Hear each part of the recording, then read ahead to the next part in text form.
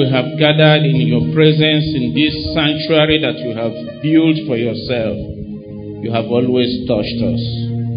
Our prayer is that it will be the same today. That none of us will leave here empty.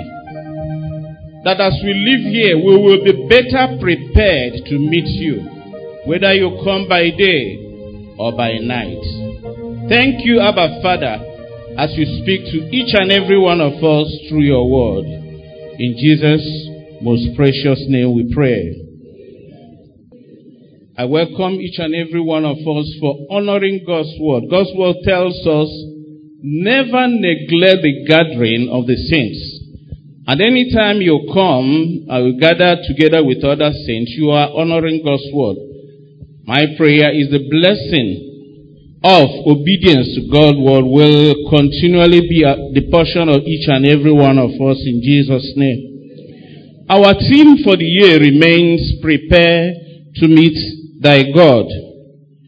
But our topic for consideration this morning is rejoice because your names are written in heaven. Rejoice because your names are written in heaven. This is how we will go. We do a brief introduction with reference to the passage we have read, and then we try to address the question very quickly. Why did the master tell them, do not rejoice that the demons are subject to you, but rather rejoice that your names are written in heaven? Why that statement? We'll be looking at it. And then we will also consider the second question before we run to conclusion. And the second question will be, who should rejoice?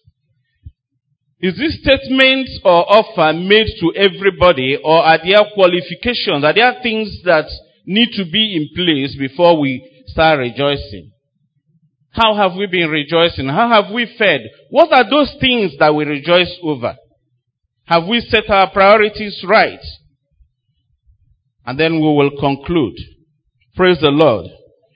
Our text is taken from the book of Luke, chapter 10, verse 8 to 20. We have already read the text, so we'll just make reference to it and run. Now, if you go to the book of Luke, starting from chapter 9, he first sent the 12 disciples to go on mission work. And they went and came back, and they performed miracles and did other things in the name of Jesus, healing the sick, raising the dead, and preaching the gospel all in his name. And amongst them, I want you to note particularly, was Judas Iscariot. Judas Iscariot. And then in chapter 10, he went ahead to send other 70 disciples, 2 in number. And that brings out the essence of going all over again to a particular place to share the word of God. Like we're doing at Ama for Ihokbara. At a time, some people might begin to think we are spending too much time or resources in one particular place. No, it is not true.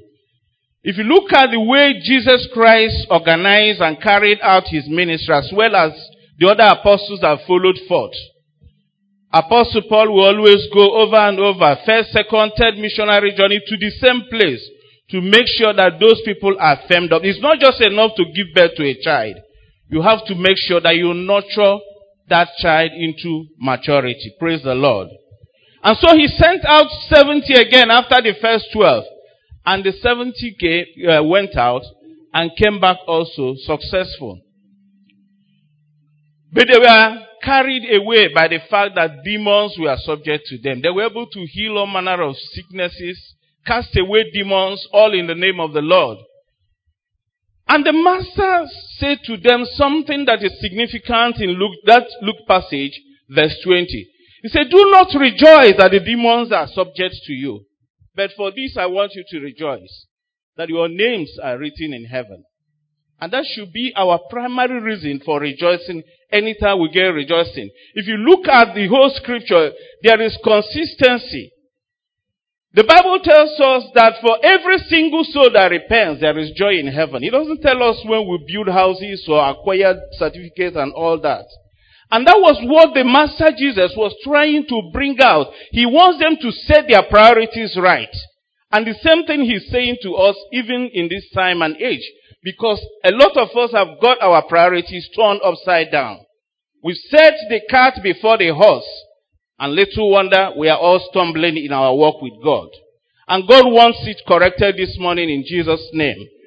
What was he saying? He was not saying that healing the sick or casting out demons was not okay, was not good. But he was saying, look, over and above these things, rejoice that your names are written in heaven. Now, if you go further down to Luke chapter 7, there's an encounter I want to call to our remembrance. When John the Baptist was in the prison, he sent 2 of his disciples to Jesus to go and inquire of him. Are you the Messiah, or should we be expecting another one? And Jesus said to him, go and tell John the Baptist that the lames are walking, the blinds are seeing. Go and tell John the Baptist that the gospel is being preached to the poor. The lepers are healed. Blessed is that one who is not offended on account of me. So, if you look at this scripture, you see, Jesus is saying that the works that I do, the fruits that I bear, they are confirmation of who I say I am. So he's not saying that doing miracle is not okay. But now if you take it a little further in that chapter 7, Luke 7, when the disciples of John went back, Jesus turned to his own disciples and said, do you see this man John the Baptist? There is no prophet that has come before him that is not greater. And if you look at the same account in Matthew chapter 11, Matthew put it this way, there is no man born of woman that John the Baptist was not greater. But he says something that is very striking. I want you to take note of it. But he that is least in the kingdom of heaven, in the kingdom of God, is greater than John the Baptist. What is he saying? If your name is written in the book, or written in heaven, like our passage says, you are greater than John the Baptist, who is greater than Abraham, greater than Isaac, greater than Jacob, greater than Elijah and Elisha with double anointing, greater than Isaiah, greater than Solomon in all his wisdom and all his affluence, greater than King David. What is the master actually trying to convey? I hope his disciples did understand, and I hope we will understand it this morning.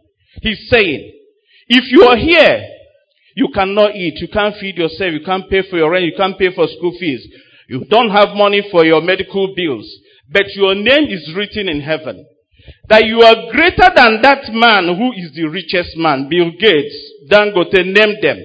If you are here and your name is written in heaven, you are greater than the wisest man. Was it Plato, Aristotle, anybody or Einstein, whatever. If your name is written, the least in the kingdom of God is greater than the wisest. The least in the kingdom of God is greater than the richest. The least in the kingdom of God is greater than the strongest. The least in the kingdom of God is greater than the man who performed all the miracles.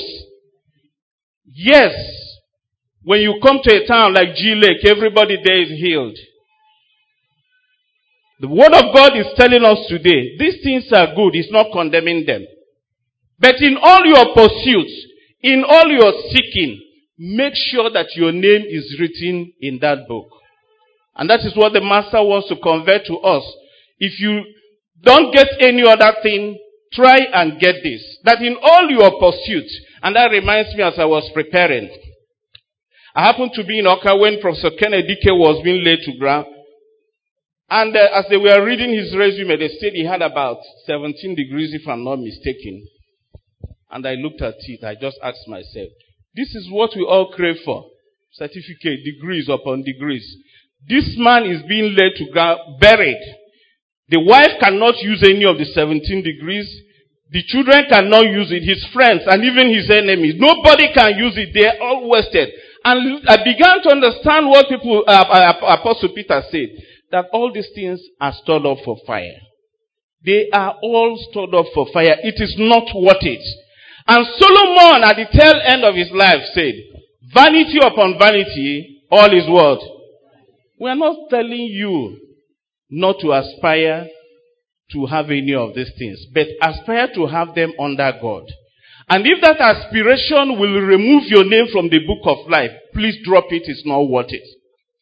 What matters at the end is, did you make it?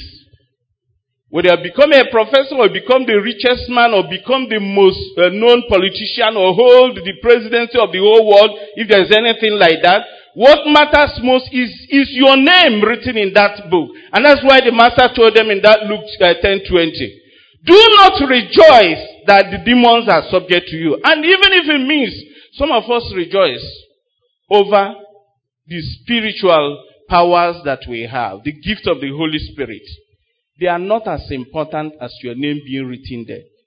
Some people get carried away. They are involved in ministry work, just like we had in the prayer. Do not allow the ministry work to make your name be removed from that book of life. It is not worth it. Anything that we do, any gift that you will possess, prophetic gift or whatever, utterance, that will make your name not to enter that place, it is not worth it. And little wonder as we look at that passage in Matthew 7. The passage in Matthew 7 where I know we have referenced over and over in this church. He said, Jesus said to them, depart from me, ye worker of iniquity, for I know you not. Who are these people that Jesus was passing this comment on? They are people that have healed in his name, performed miracle, preached, done all sorts of so-called good work in his name. So if doing good work or performing any ministerial appointment will make your name be removed there, drop that thing, is not worth it. Resign that pastoral appointment if it will make your name not to enter. That is what Jesus was saying to them and is saying to each and every one of us here. I hope that the Spirit of God will help us to appreciate what he's saying this morning in Jesus' name. And having said that, I want us to look at some of the things that make us rejoice. Just to assess ourselves, to know whether indeed we have been setting our priorities right. One of the things I know that we all rejoice is celebrating our birthday. When each of my 5 kids or 5 children, when they clock 1, I call party, invite friends, invite Christian brothers, invite our relatives. We sit, eat, and drink. As they graduate or enter any stage of their education, we also celebrate and things like that. But as I was preparing, the Lord reminded me of one thing. As these children are beginning to grow up, some of them have given their lives to God. I don't even know when the date that they gave their lives to God. I've never even celebrated any of them. But of all the achievements they have ever made and will ever make, the most important day is the day that they gave their lives to Christ. We do not celebrate it. We celebrate birthdays. We celebrate marriages. We celebrate dedication. We celebrate all manner of things. But the things that the kingdom of God celebrates, we do not celebrate them. Am I speaking to somebody this morning? I want us to get our priorities right. We should celebrate what heaven celebrates. Unfortunately, we are taken away by the world. The standard of the world has taken us over. Yet the Bible has warned us. He has warned us that we should not be carried away. We should not be led astray by the things of the world. We are allowing the worldly standard to guide us even as children of God. We celebrate only the things that the world celebrates. And the things that the scripture recommends for us to celebrate, we don't. I pray that as we live here today, the Spirit of God will begin to guide us as we prioritize the things that we rejoice over. We are not saying that these things are bad, but we are saying let's put them in their right order. Let's put them in the right order that God wants them to be put. Now let me take one other example before I move to another thing that we want to share. And that is celebrating church structures. If you meet men of God, what most of them, I mean the general overseers, oh, I'm building an auditorium of 1 billion. The other one will say, oh no, we just completed that of 3 billion. The other one say, no, we want to build the highest in the whole Africa. It will cost us a little above 10 billion. What are you celebrating? And as you're building this church auditorium, many and many more of the members of your congregation are walking straight to hell. Some churches, when they were 100 in number, almost everybody there is rapturable. But now they are 10,000 in number, not even one of them is rapturable. What are you doing with church structure and church growth if the people that you're growing are not heaven-bound? Some 20 years or more ago, I went to one big church in Enugu. I think that was their headquarters then. And as the service was going on, a prophecy came. He was a driver. He said that the Lord said, I should tell this headquarters that nobody in this place is worshiping me in truth, in spirit and in truth. But as we speak today, that church is in crisis. I won't mention their name. But this happened over 20 years ago. I happened to be in service that day with them. We celebrate numbers. We celebrate church structures. We celebrate all laws. But the most important thing for us to celebrate, how many churches in Nigeria, and I dare you in all over the world, will bring out a day in a year and say, we are celebrating those that Lord has called into his household this year. But we celebrate all manner of things. Every year, January to December, celebrations all over. But the things that matter to God and matter to his kingdom, we never celebrate them. I pray that God will call us to correction in Jesus' name. Praise the Lord. And now, before we quickly run to a conclusion, I want us to take the second question. Who indeed should celebrate? Very important question. Like the lawyers will say, this is not an offer to the whole world. There are conditions attached. Am I right? Praise the Lord. There are conditions you have to meet for you to take that offer. Who should celebrate? The worst presumption any human being can make is to believe that his name is written in heaven when it is not. Because by the time you find out, there is absolutely nothing you can do. Make presumption on anything, make your mistakes, but don't make this particular mistake. Because you'll find yourself in hellfire, and that's for eternity. Do not presume on God. Do not presume that your name is written in heaven, in the book of life, when it is not. We are going to be looking at a number of things that make people assume erroneously, and most pitiably, that their names are in this book of life. One of the things is the fact that they answered an altar call. As I preached this morning, if the Lord permits, we will make an altar call and people will come. As we go on evangelism, mission work, we make altar calls and a lot of people answer. But that you answer an altar call, that you are baptized, that you are confirmed, that you are ordained, maybe to bishop, it's not a guarantee that your name is written in this book of life. I thank God for one bishop. When one of my friends went to minister in their church, 3-day conference, a bishop of about 70 years, when the altar call was made, he came out. Said he never knew the Lord. He now knew and understand. He has served the Lord for about 50 years. But he was humble enough, I thank God for his grace upon his life, that after about 50 years of service, 70 years of age, to come out and surrender his life afresh. So what am I saying? That you answered an altar call some years back. That you have been baptized and possibly ordained is not a guarantee that your name is written in that book. As we look at the book of Acts of Apostles chapter 8, we will not go there, but you can read it later.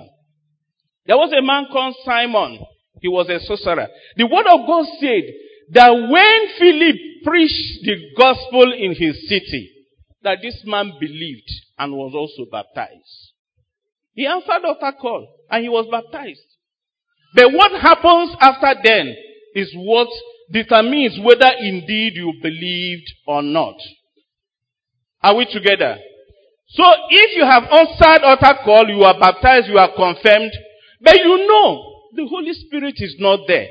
In Romans 8, the word of God tells us, those who are led by my spirit, they are my sons, they are my daughters, they are my children, they are my people. Is the Holy Spirit resident in you?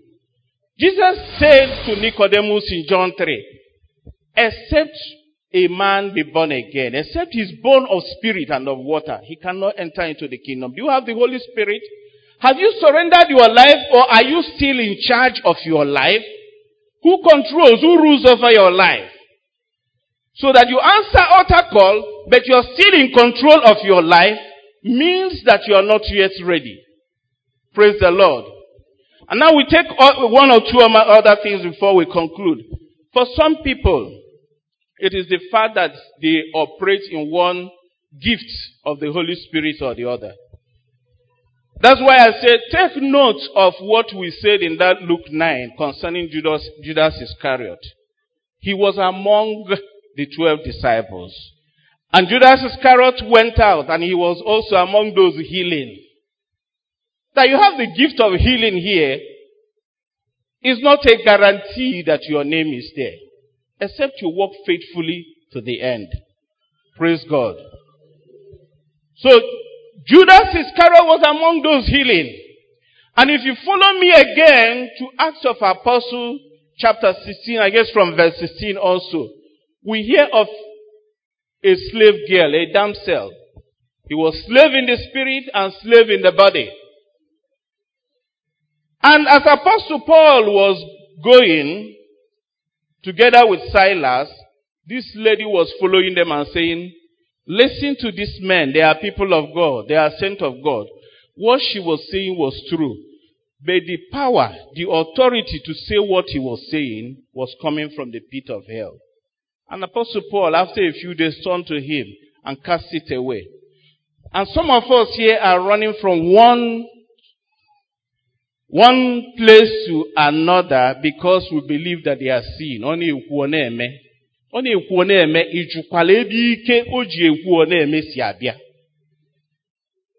Some of them get the powers from Satan, and you go and subject yourself to them.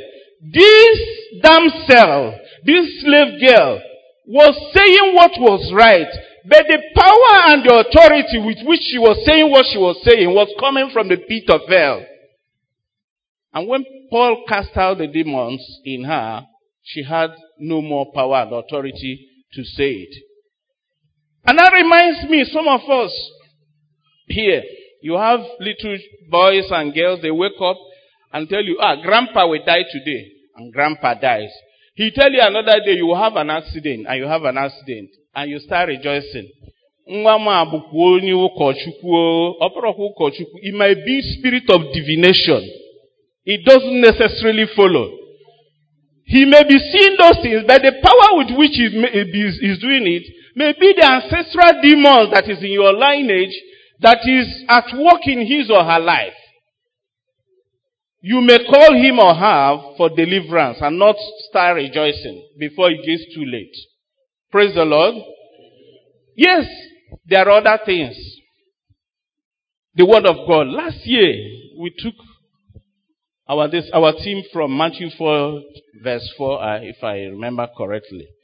Living by every word of God. And we took time, looked at every word of God from every angle. It is indeed very important for us to know the word of God. But I tell you one thing, be careful. The scripture did not say in vain that the letter killeth and the spirit giveth life. If you have the word of God without the spirit of God, it will kill you. And that is why there's one celebrity that once said, oh, the Bible is the worst book ever written. Because you and I know better, you will blame her. But look, what she's saying, if you are not a child of God, if you don't have the Spirit of God, you will say the same. So for those who are perishing, the word of God is rubbish. So when you study the word of God without having the Spirit of God, it will not profit you anything. The word of God can only profit you when you have the Spirit of God inside you. Without the Spirit, you can do nothing. In Romans 8, we remember, he said, even to pray, you cannot pray.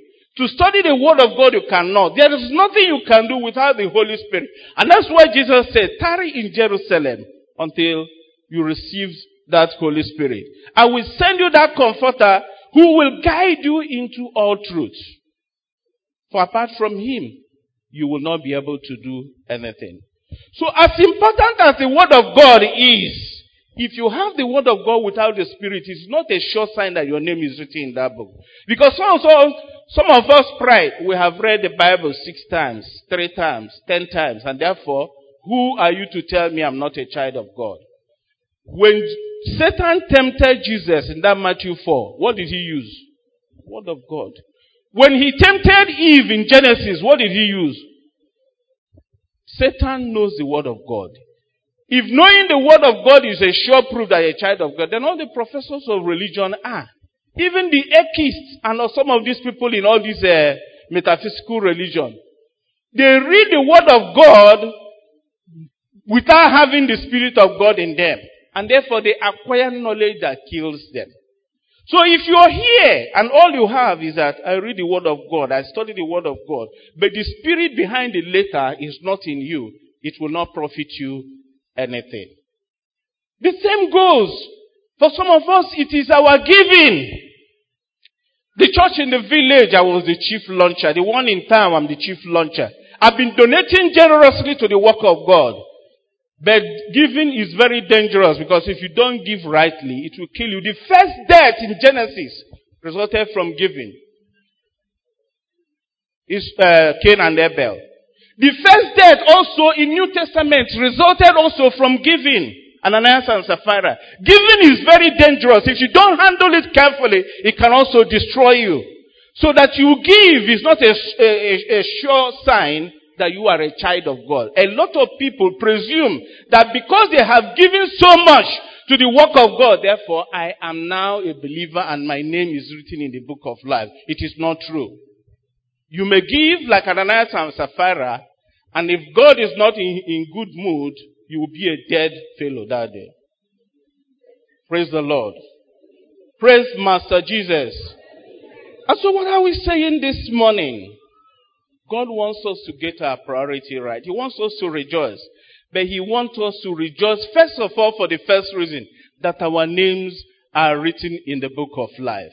And he wants us also, if you are rejoicing for the wrong reason, oh, I have presumed all these years that I'm born again, but I am not. I have found out from what we shared this morning that what I think is a qualification for my name written in heaven is not that. Then as the altar call is being made this morning, I want you to come and surrender your life and ask God for the grace to help you to know what it means to be a child of God and to serve him true and true. Praise the Lord. Praise the Lord. I think we have had enough this morning. We'll be making an altar call. You have listened to me. It's not a very long sermon, but the efficacy of a sermon is not in its length. I want you to search your heart. Am I truly a child of God? Do I have the Spirit of God in me? Is Jesus number one in my life, or am I still in control of my life? If you have believed wrongly that you're a child of God because you have answered an altar call, or because you have read some portions of the scripture, or because you have been given to the church, or because you have a very good voice when you sing, it looks as if the angels are singing. I want to remind you this morning that Lucifer was the leader of the cherubim and seraphim, yet today his name is not written in that book. It's not about what you have done or not done. It's about you surrendering your life to Jesus Christ, making him Lord and Savior over your life. If you need to give your life to Christ, may you signify by raising your hands as many as are willing to surrender their life to him. My prayer, my sincere prayer is that as we live here, all of us will be qualified to enter the kingdom of heaven. As many as we are not before entering here, that as they live here, that nothing in eternity will stop them from making heaven. As many as are hearing my voice or will ever hear it, that nothing will make them to be disqualified from making heaven. This topic was put here at the end of November, before Advent Sunday, that as we've been talking about prepare to meet your God, we will be sure that we are not just talking over our heads. We'll be sure that we who have been hearing this, prepare to meet your God, have actually got the qualification to be able to meet with him. And that is that our names are written in heaven. If you're raising your hand where you are, please stand.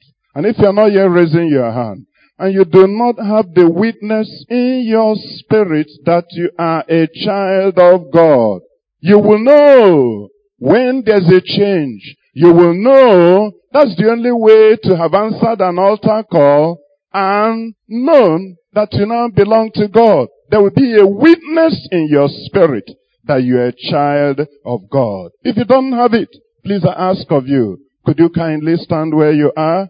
The essence of today is to make sure that no one who has been here again and again, hearing prepare to meet your God right under the nose, is slipping away to eternity. God will not in any way excuse you for that. And so this morning, you don't have a witness that you are a child of God. Father, mother, child, there's nothing to be ashamed of, except on the last day when it would have eluded you. Do you have peace in your heart that you have escaped from the thesis of sin and the Spirit of God is in you? If you don't have that peace, kindly walk down to the altar. Let's pray together with you. You are taking the best and the most important decision of your life. And the Bible says, you believe with your heart unto righteousness. You confess with your mouth unto salvation. Therefore, at this moment, I want you, as you believe with your heart that you are a sinner and you are righteous, I cannot help you. They are like filthy rats before God. And you also believe that Jesus paid the price for you. And because he shed his blood, that's why he's saying, except your name is written in my book, you ain't going nowhere. You're entering not, because I have paid with my blood. And you believe him, to ask him to come into your life. That the work he did on Calvary was for you, to cleanse you from all unrighteousness. And you ask him to come into your life and be your Lord and be your Savior. Repeat this prayer after me. Father in heaven, I thank you. You love me and sent Jesus to come, live, and die on the cross and shed his blood for my sake. He's now seated at your right hand, waiting for me to come back. Today, with my heart, I surrender. My whole life, I surrender. I believe in you. I confess of my past life that has not been worthy before you. I repent of it. I turn away from there. I turn to you. Come into my life. Be my Lord and my Savior. Forgive me. Cleanse me. Make me your child. Write my name in your book of life and give me the power to be your child and to live with you and for you the whole of my days on earth. Thank you. In Jesus' name. Lord, as many as receive you, to them you give power, who believe on you, who have called on you, who know that of their own they can do nothing, and they have asked you to come, be their Lord and their Savior. You gave them the power to become your children. They do not grow into it. We do not assume it. We do not acquire it from training. We do not learn it in school. We are not conferred with degrees. We come of our own decision. And we are given this power, the change, the transformation that makes a man and a woman different. Lord, as these your children have stood out by faith, cause even that change that you bring about, that no man knows how it goes and how it comes, except by the working of your Spirit, that the old will pass away in their lives, and that all things will become new in the name of Jesus Christ. Heavenly Father, we ask you, confirm in their spirit, by your Spirit, that they belong to you. And let the old pass away, and let joy unspeakable, and let the peace that passes all understanding garrison their heart and their mind to live for you and to stand on your state, even from today till eternity, with a radical difference in their lives, with a testimony that shows in the light, and with grace and identity that is of you, empowered by your Spirit every single day of their life. Take all the glory and cause your hands of mercy upon their lives to remain until eternity in the name of Jesus Christ. Thank you, Lord Almighty, as you cause them to live, walking in your power and mercy the rest of the days of their lives. In Jesus' name we pray.